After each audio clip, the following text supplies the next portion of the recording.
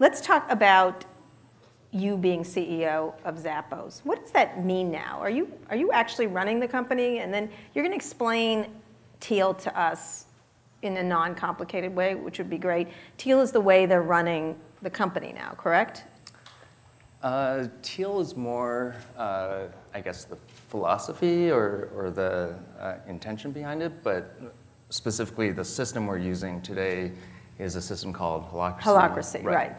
And it'll take a long time to get into all the specifics, but I think the simplest way to describe it is we're moving from a system, which is how most corporations are designed, which is about command and control, so and try to plan and try to predict and plan, to a system that's more self-organized, self-managed, and it's more about sensing and responding on an ongoing basis. And so I think the clearest example is if you look at all the different organizations that have happened, or whether it's in nature or in amongst humans, cities are actually the best example, where not only have they stood the test of time, but they actually scale. So every time the size of a city doubles, innovation or productivity per resident actually increases by 15%.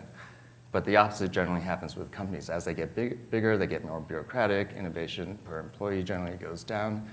And so part of it is, how do you scale innovation in an organization? And then the other part of it is really about resilience and longevity. So if you look at, I think the Fortune 500 list came out first in 1955 or something, and 88% of the companies that were there in 1955 on that list are no longer on that list. So the default future for companies as currently organized is death, and that's something right, that... 1955, although right. I was not around then either. It was a long time ago. Mm-hmm. It was 70, whatever. I don't do math. But you're talking about, you had a very successful company. You had a company that had, and I had been on your tour, you had a very friendly company. You had one that did a lot of various things that were quirky, but not a wholesale change of the system. It was a basic company, and you were enormously successful doing this, and so successful you sold your company to Amazon. Why did you want to change it, and then what changed for you as a CEO? Because as I understand in reading Holacracy and Teal, there are no managers, there are no leaders, they're semi-leaders, but it's a very different system. So you had enormous success using this other system, and then at a certain scale. At a certain, and okay. So I think one of the things that I felt, and probably every employee, not just at Zappos, but in general, as companies get bigger, they get more bureaucratic, and there's more people to try to convince of something. And so stuff just generally moves slower, and it's not really any one individual's fault. It's just a function of the way it's structured hierarchically and how the typical structure works. And so where you don't get that is, again, in cities, and not only that, but so one of my favorite examples, if you think of Manhattan, there's something like 3 days of food supply for all of Manhattan, but there's no central food planner, and people and businesses just selfishly consume food, and then that creates opportunities for food suppliers, and the whole system just works. And Manhattan never runs out of food, and a bridge could go out, there could be a natural disaster. It's resilient, it responds and adapts very quickly, and that's really what we're trying to move towards for Zappos. And so my motivation is, I want something that outlasts me and a company that is still there 500 years from now, and that's something that you don't get under the current structure. So that begs the question, why sell your company at all? What was the impetus to doing this? And what does Amazon think of this? Because Amazon is not run as a holacracy. I think even if you took the best case scenario of the New York Times article, you wrote a book called Happiness. Wait. No, I know what it is. Anyway, I'm sorry? What? Delivering Happiness. That story sort of was delivering misery, it seemed like. How do they think of what you're doing? Are you allowed to do what you want, or do you have to perform? And if you're not performing, they're going to come in and invade, or what? Yeah, so Amazon actually tried acquiring us several years before right. the actual acquisition. Many people acquisition. did, not just Amazon. And at the time, they wanted to acquire us and integrate us and and so on. And so we actually said no right away. And then they came back a few years later and said, okay, we told them that the only way we would even consider the scenario is if we could operate independently, if we can have our own separate culture, and basically we think of them as our equivalent of a board of directors. And from our point of view, back in 2009, which is when the acquisition happened, it was as if we swapped out our previous board of directors with a new one that happened to be composed of Amazon folks. And so happy to report, what is this, 6, 7 years later, they've remained true to their word. And I don't know if this is true for all their subsidiaries, but this was actually, we have a written document that basically outlines exactly what I just said. And surprisingly, but we've actually gotten more freedom from them, because with our previous board of directors, which consisted of VCs and so on, it was much more financially driven in terms of the short term, whereas Amazon understands the value of customers in the long term, and really they're long-term thinkers. And I totally agree, their culture is very different from ours. And if I had to guess, probably most Zappos employees wouldn't do well in an Amazon environment and vice versa. But they've basically left us alone. And is there any circumstance where they would come in? If for example, your growth hasn't been the same as it was in the beginning, as small companies do tend to be fast growth companies. Is there any impetus for them coming in to change that? I mean, it's happened at other companies. I think it's no different from, forget Amazon, if using our previous board of directors, if we weren't performing to the financial metrics that we committed to, then there would be a conversation. So why do this? Do you feel like your company was going sideways? Because you had enormous success what you were doing in the first place, which was sort of it was a much more benign way of doing it. This has a lot of rules and strictures. It was more, again, I would say quirky and sort of typical of many, many internet companies, but not gone this far. And many people have wonder about it. You're talking about Amazon? No, about you, not just Amazon, but others. Why do this change in your You're talking about holacracy and the self. I think it's really just about trying to get ahead of it. And even myself, I feel like as we've gotten bigger, and in Vegas we have about 1,600 employees right now, we're just getting more bureaucratic. And if you look at the innovation per employee metric, then that's slowed down. And so it was really, I think it wasn't really so much a focus on holacracy, which just happens to be the platform that we're using now, but really just doing research and looking at what results in longevity, what results in resilience. And with the previous speakers, like the first speaker talked about, how do we continue to have the innovation? And it's basically by having this other group of people that he doesn't mess with. And so how do we actually, in his example, it's about him being the benevolent CEO that allows that to happen. Whereas I don't want it to be dependent on my benevolence or the next CEO's benevolence. It needs to be built into the structure. And so if you look at a city, yes, different mayors can do good or possible harm to a city, but it's not going to cause the city to collapse. And cities have stood the test of time. They stand the test of innovation and scaling and so on. And so that's how really should you? So what is your role? What do you do if there's no? Are you the CEO? You have your title still, but in your system, they are not necessarily called. There are groups and circles and various things. What do you do all day? Are you completely useless now?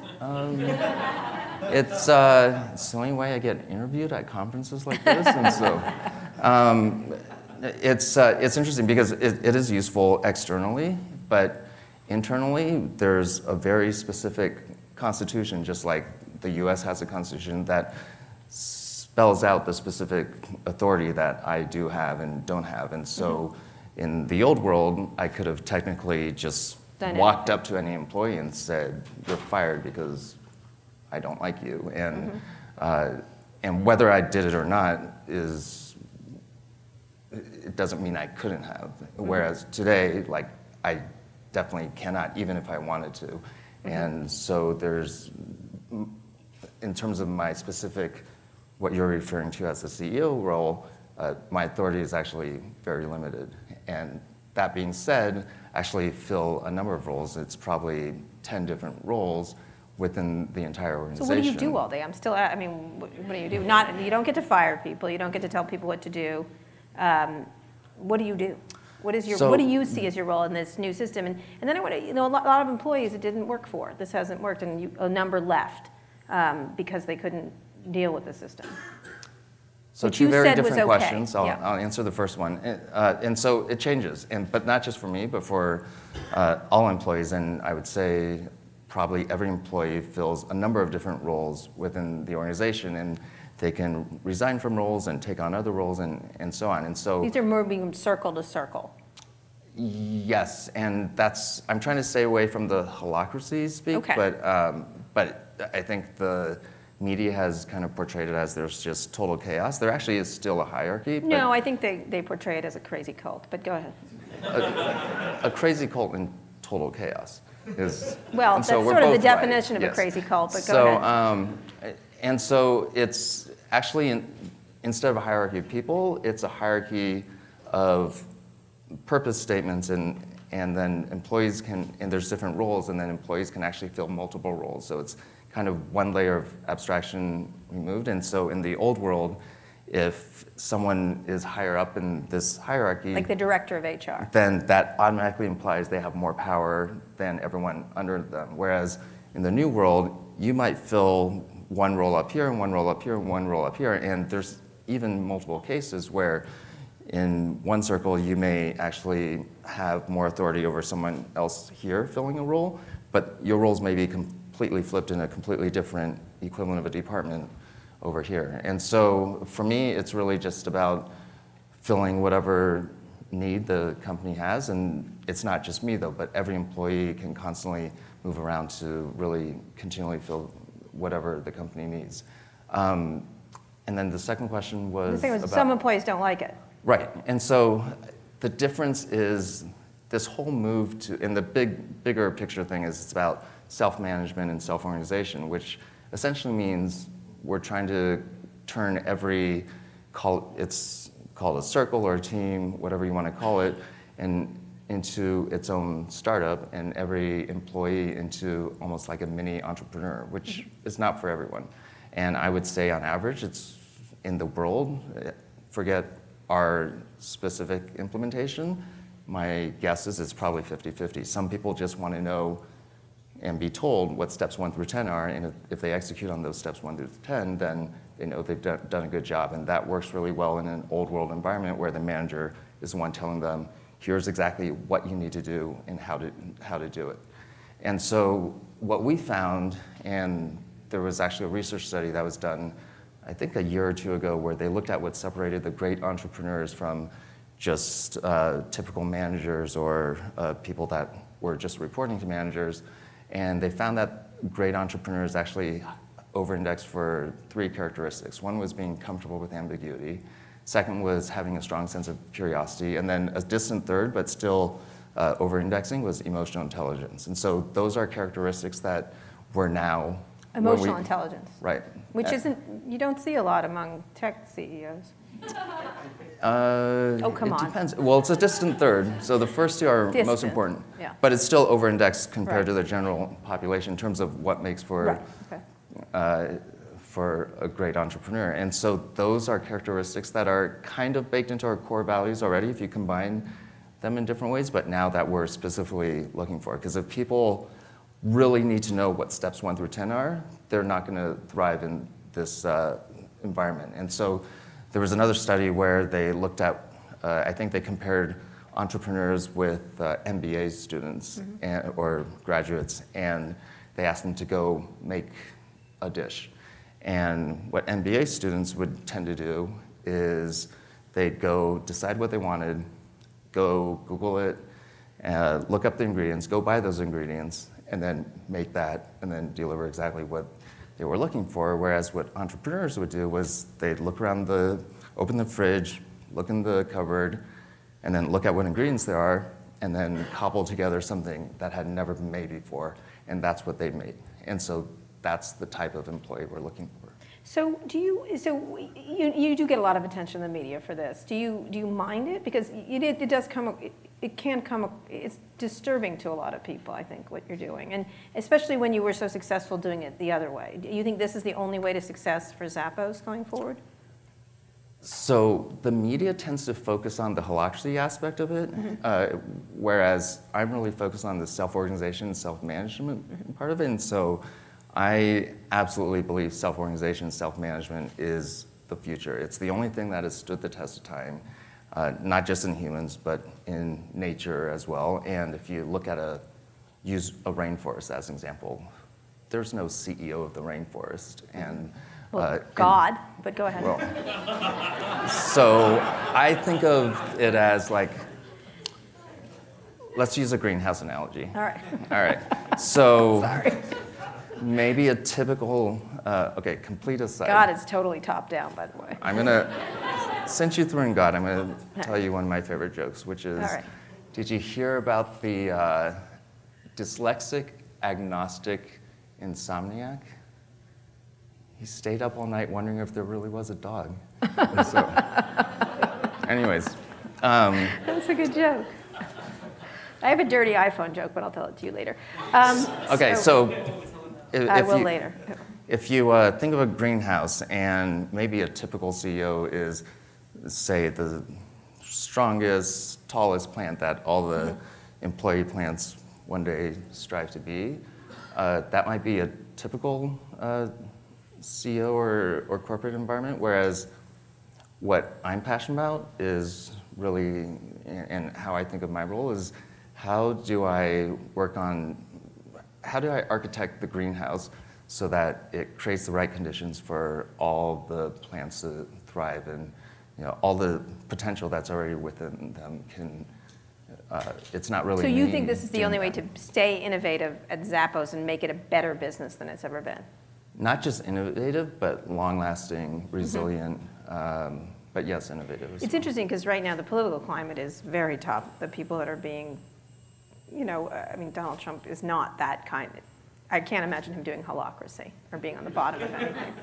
At the same time, I don't know how much whoever was president 20 years ago actually, I don't know if any president, because of the way our Constitution and system is designed, will actually cause permanent harm, say, 100 years from now.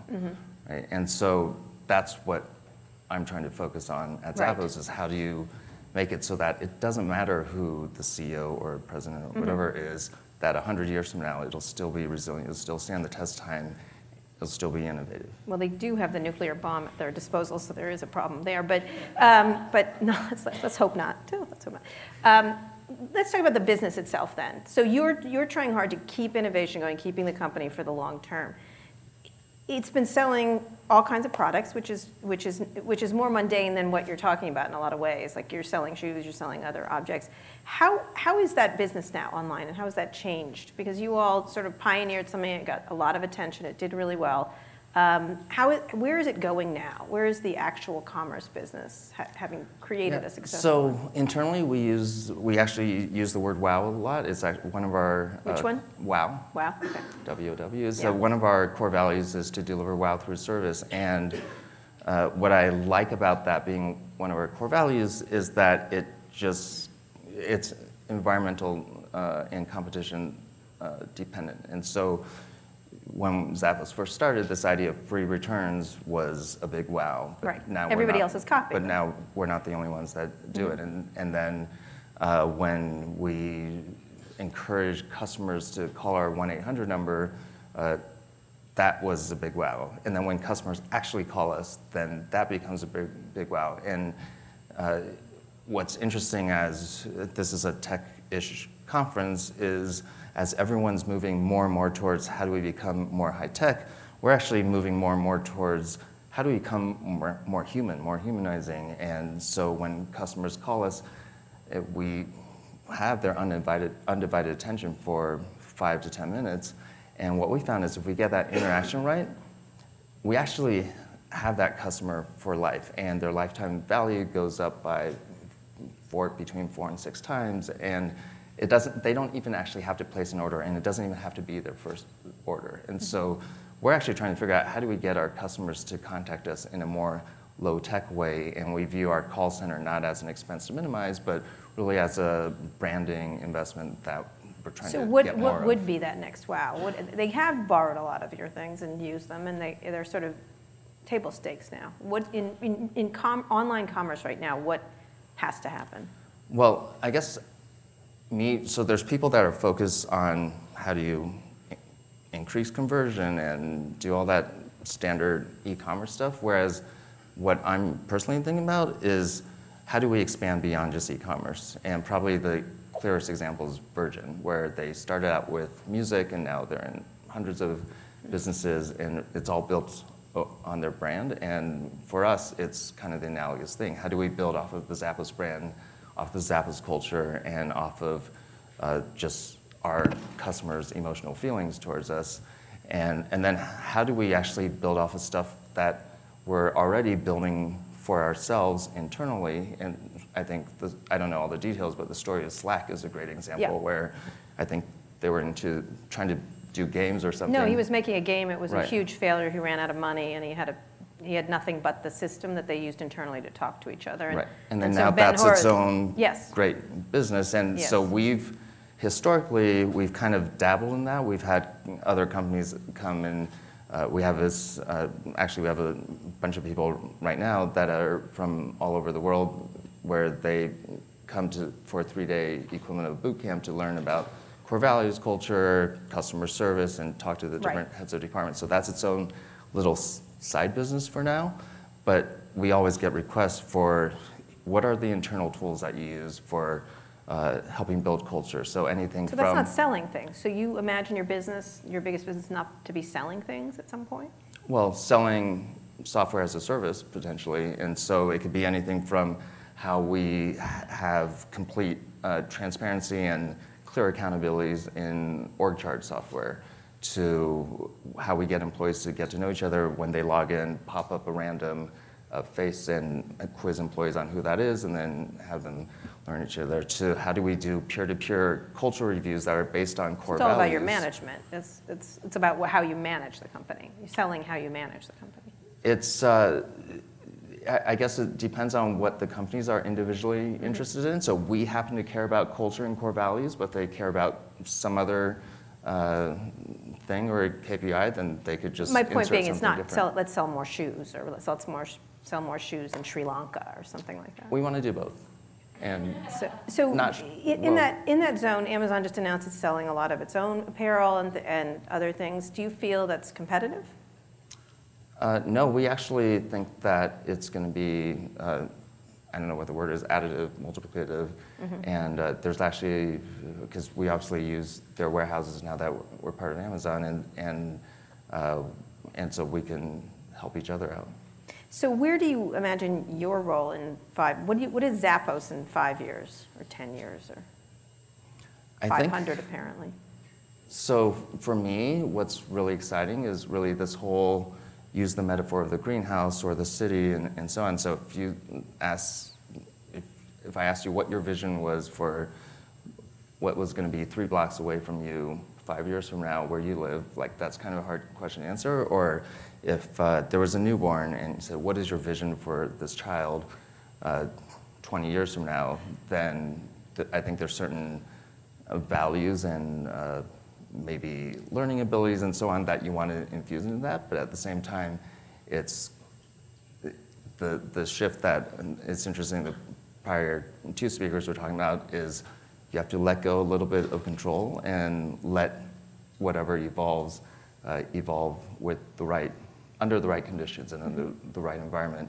And what I'm interested in is how do you do that from a systematic process and culture and values perspective versus me saying, I happen to be CEO today, so this is what I'm going to benevolently let evolve. So one more question. I'd be remiss if I didn't ask what happened in Vegas here. You moved your company into the middle of old Las Vegas, really.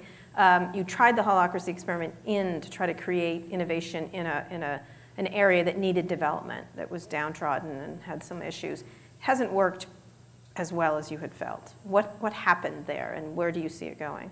So holacracy, so part of it is that we actually are still using holacracy in, for example, the real estate side of Downtown Project, which is what you're referring to. Mm-hmm. But I would, specifically to holacracy, it's a platform. So the analogy I use is, imagine if someone handed you the latest iPhone and the latest iOS, but no apps on it. And you got it, you would just think, okay, this is not really a great phone, when really all it's missing is the apps.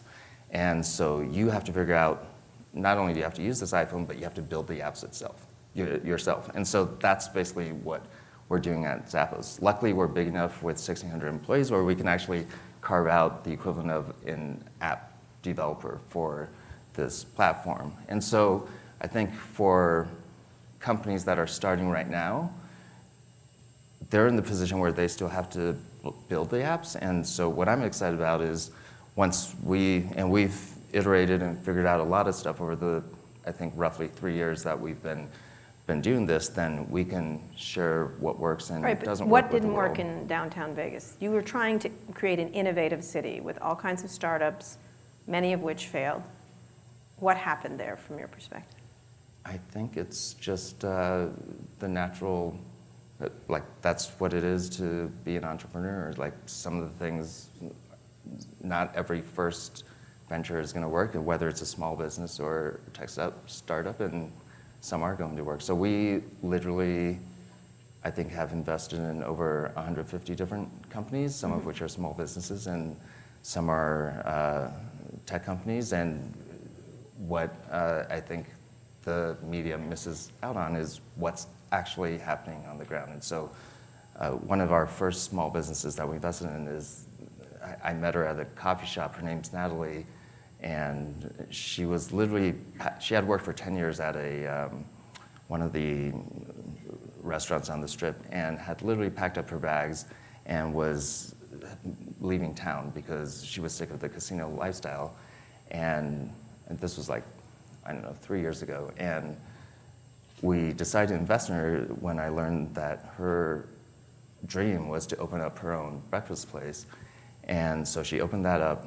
We put all the capital in, and within 1 year and 3 months, not only did she pay back her original capital, but she started mentoring other first-time restaurant entrepreneurs, and now she's already opened up a second restaurant. Her first restaurant was a breakfast and lunch place that has been written up by all the food magazines and so on, and then her next one, her current one, is this Chinese food and Southern concept that's dinner and lunch. And so that's a success, but a lot of hope was dashed by a lot of people. Again, I'm not trying to hone in on it. It's like you're talking about creating your company like your city, but then you were trying to create a city, and it's not quite as easy to just create. Well, I think that's what's. I think we're basically trying to provide an extra level of safety. So let's go with the city environment. If you start a small business and it fails, as many small businesses will, then it's pretty hard to start another small business. And so there's no one that's going to provide you an ongoing salary. So at Zappos, we're actually trying to find that combination between how do you have the safety and comfort of having a salary and at the same time get the benefits of being like an entrepreneur within an organization. So we're trying to and in Vegas that's exactly what we're doing. Yeah, in downtown Vegas. So where is that going next? Where do you investing more money in it? What do you're just going to wait and see what happens? Yeah, we actually just had it's been a sequence. So we started out, because originally the area that we were focused on was not safe. Where Container Park is now, Yeah. I would have felt unsafe myself 3 years ago, and now we've had 3 it's a lovely area. 3 million visitors, kids and family all the time. And literally just yesterday or the day before, we had a groundbreaking ceremony for an apartment complex. So you consider it a success? What's happened there? It's a work in progress. It's a work in progress. Like any startup, probably. All right, last question. What's the thing that most people misconstrue about you? I would say because I'm generally introverted and shy, that most people, and this is feedback I hear from other people, that because I don't say a lot if they're around and I don't know them, that they think I don't like them when I'm just shy. But sometimes you don't like them, right? No, I'm kidding. No, you like everybody. That's me. I'm sorry, I'm projecting. Anyway, Tony, thank you for coming. Let me get some questions from the audience, please. Questions right here. This is mystery guy, right? Yeah, I won't be this one. I want to know who you are. I'm not like Jason. Who are you? You can't talk. Where are you I'm from? Mark Howe. I'm a co-founder of a company called Shopswell, and I'm going to mention it this time because we strive to be helpful. We're building a community for consumers in commerce, which is nuts. There's $1 billion in bodies on the beach, but we're going to try anyway because we want to be helpful. And a lot of what I hear about what you're saying is oriented around being helpful, and I just want to give you a shout out for staying true to your convictions, like staying convicted around the things you believe in. As an entrepreneur and as a philosopher, I love that. And I know that you don't have to be it all, you just have to be part of the story. And thank you for doing that. So stay real. Thank you. Next question. Right here. Hi, my name is Todd Wade. I'm with Visa. I'm curious which of your ideas you think will sort of get adopted independently of kind of the whole system. Like which ideas might just spring free and be adopted by large companies or schools or other groups? And even that, what's worked best from your perspective? Well, one of the things that I think this whole idea of employees being able to have multiple roles within the organization would be interesting, whether it was Holacracy related or typical organization related. And so we've been internally developing this tool that we call People Points, where 100 People Points refers to 100% of someone's time. And then, so we had an example where someone was doing IT tech support for 50% of her time, and then was focused on diversity and women equality and so on for the other 50% of her time. And that would be hard to be able to do under the typical organizational structure, whereas with People Points, we can just tell, whether it's under Holacracy or in the old world, we can tell a manager, okay, your budget, rather than saying your budget is, you get 5 heads, it's your budget is 500 People Points, so we don't care whether you hire 5 full-time people or 10 half-time people, and then there's certain accountabilities that everyone signs up for based on however they allocate that budget. So that's something that I personally think would work in any world and would allow employees to both be more innovative, and happier, more productive, because if they're passionate about things that might be as disparate as IT and gender equality, for example, then there's a mechanism for them to do it. What if people don't self-organize in a way that's helpful for the actual business? Which wins, the company structure or the actual business? So there still is budgeting, both from a people perspective and a dollar perspective, and it's still hierarchical. It's just that in the example I just gave, it's budgeting by roles, and so that manager that has 5 full-time equivalents or 500 People Points they have the budget for that, but and so I'll use an internal example where we have someone who's focused on charity full-time, so that would be 100 People Points, but that doesn't mean every employee or 1,000 employees can go suddenly decide they all want to do charity, right, because that would go over budget. I see, okay, so the person picks that, the person in that area can pick that number of points they. Right, and they could decide whether it's 1 full-time person or 2 half-time people or so on. I can see why people, I mean, it could really be disturbing to people who are used to not that. Like in salaries, I can't figure out how you do salaries in that. So that's actually an area that is probably the hardest thing for, I'd say both for us to figure out and for employees to wrap their minds around. But basically, I'm trying to think of the close analogy might be, were you ever in the Girl Scouts? Or? No. but you know who they are, or Yeah. you earn badges. I'm aware of the cookies, but go Okay. ahead. Or Boy Scouts. So you earn different badges Yeah. and so on, and so I was in Boy Scouts, although I never made it to Eagle Scout. But you earn different badges. Yeah. But just imagine that the analogy would be if you get an Eagle Scout badge or whatever it's called, then you get this salary. Correct. And if you get whatever level is below that, then you get that salary. gotta get badges. But there's multiple ways to. It's not like you have to get exactly these 20 badges. It's But they're badges. You have badges then.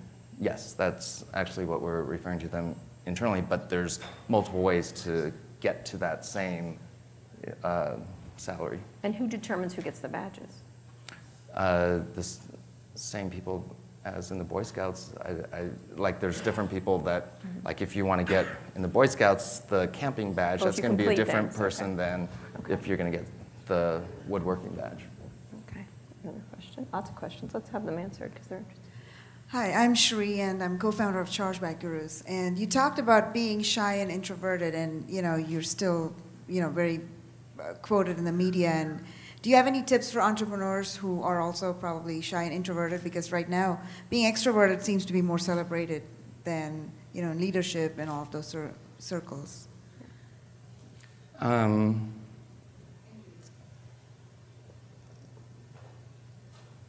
Drink lots of alcohol. I don't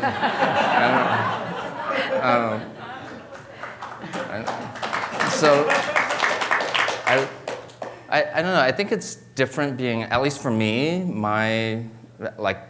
talking, if I go to a party and I don't know anyone, then I will probably leave the party very quickly. It's much easier one-on-one, but even that's, the first 3 times we met were pretty awkward. And Yeah. They still are. Now it's just awkward. It's awkward. So, what I've found is the strategy that works for me is for example, we had a Shop Talk event last night at a downtown where I live in the Airstream Park. It's like an urban version of Burning Man. There's campfires, there's a couple of alpacas, there's chickens. You have there's 2, right? 2 of them, yeah. Yeah. And You so, mentioned an Airstream, just saying. so, and we do this pretty regularly, where whether it's there or at a conference or whatever, I generally will invite people to come over, and then I think last night we had 100 people or so, or at the TED conference, we'll rent out a suite and invite people over for drinks or food, but then when they come, I'll say hi to them, and then I'll either let them figure it out for themselves or hopefully introduce people to each other, and so then I don't have to talk to them for kind of in an awkward way for a while, and then but I can still be present, and then but I guess it's kind of similar to the greenhouse, like that would be my greenhouse, and then just kind of step back and let that happen, and then if you do that with the same people for, I don't know, 5 times, then I think both people feel more comfortable, and then it's not this weird pressure. And then you'll also just throughout the night randomly have conversations, but they're not like these forced equivalent of blind dates where you have to talk to each other for half an hour and then figure out how to awkwardly end the conversation. And so,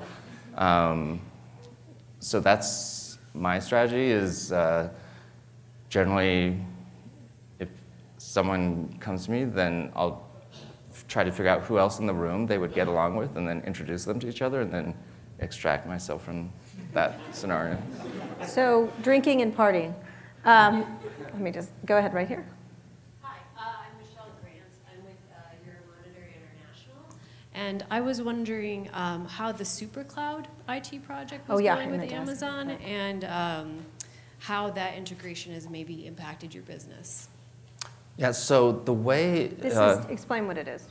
Right. So SuperCloud, the way I think about it internally is it's almost the equivalent of AWS, which I assume you guys are all familiar with, but with a lot more functionality that probably Amazon only exposes most of internally to other departments or subsidiaries. And so from our perspective, there was a lot of, we went right around the same time that Amazon acquired us, there was a lot of stuff that our tech folks were working on that really didn't add value to the customer. And so things like, there were just necessary things you had to do with security, for example, where it needed to be done, but it didn't really add value, additional value to the customer in terms of innovation and so on. So we made the choice to basically leverage Amazon's existing systems, and they have,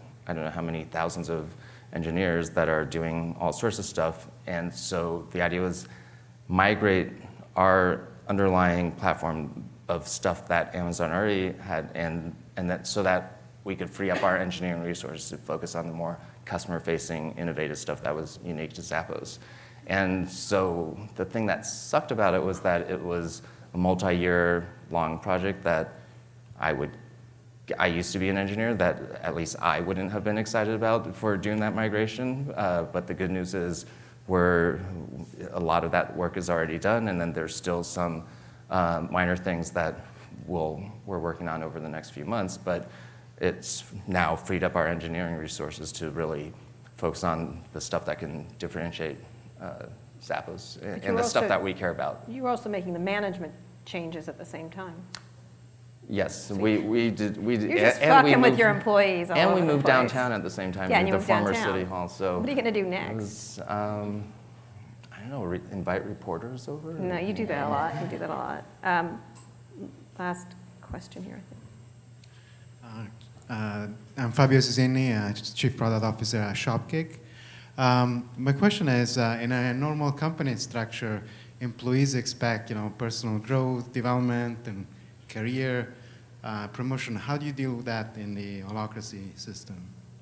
Well, if you go use that badge analogy that I was about, that's how in the Girl Scouts or Boy Scouts, it's the difference, I guess, is maybe under the typical corporate structure is here's exactly steps 1 through 10 to climb the corporate ladder, whereas now it's here's all these badges you can earn and these different experiences you can have, and you kind of choose your own adventure. And it might have been, did you read, is it Sheryl Sandberg's book, I can't remember if it was her book that talked about, Lean In, that talked about instead of a corporate ladder, it's a jungle gym or right. something. So Right. that's more what we're trying to move towards. Yeah. So they would get promotions. How? Because there is no such thing as a promotion, correct? Or you just get merits. It would be like when you get Eagle Scout, then you're promoted to this. And so I guess the nuanced difference is in the old world, at least under most corporations, it's if you get this role or this title, then you automatically get a promotion for it. Whereas for us, it's more if you earn these badges, which is more about past experience and knowledge and so on, then you get potentially get compensation adjustments associated with that. And so it's a little bit of a nuanced difference. And the difference is that it's when you fill a role in a typical organization, it's what is the specific value you're adding right now, whereas this philosophy is more what's the potential value to the organization. And so easy example is that you would be willing, rightly so, to pay more for a fax copier combination than just a fax or just a copier, even if you're copying 99% of the time, but you're paying for that potential of a fax copier. And that's kind of the philosophy we have towards employees in the new context. Can you ever fire anyone then in this system?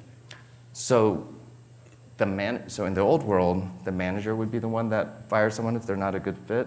In the new world, it's called a lead link, but they can remove someone from their role, but that's a completely separate process from if someone is fired from the organization.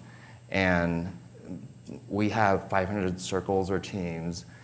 Each of those circles has something called a lead link, and lead link can remove anyone from any role at any time. And also on the flip side, any employee can resign from any role at any time.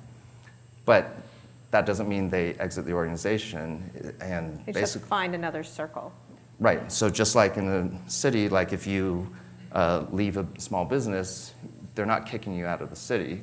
But if none of the other small businesses want to hire you, or none of these 500 circles want to have you fill a role, then there's policies in place where if that happens for 2 weeks, then the system basically exits you. Exits you? What is that? Because we're still paying your paycheck. Right. But it's different from, there's actually not a person that specifically fires You you. just get exited. Well, I think at some point we believe that if you're not actually doing any work, then we should stop paying you. Yeah, you should use, you should use drones for that. All right, I'm going to ask the very last question. If you weren't doing this, what would you do now in tech or digital or anything else? And then we'll have drinks, everybody.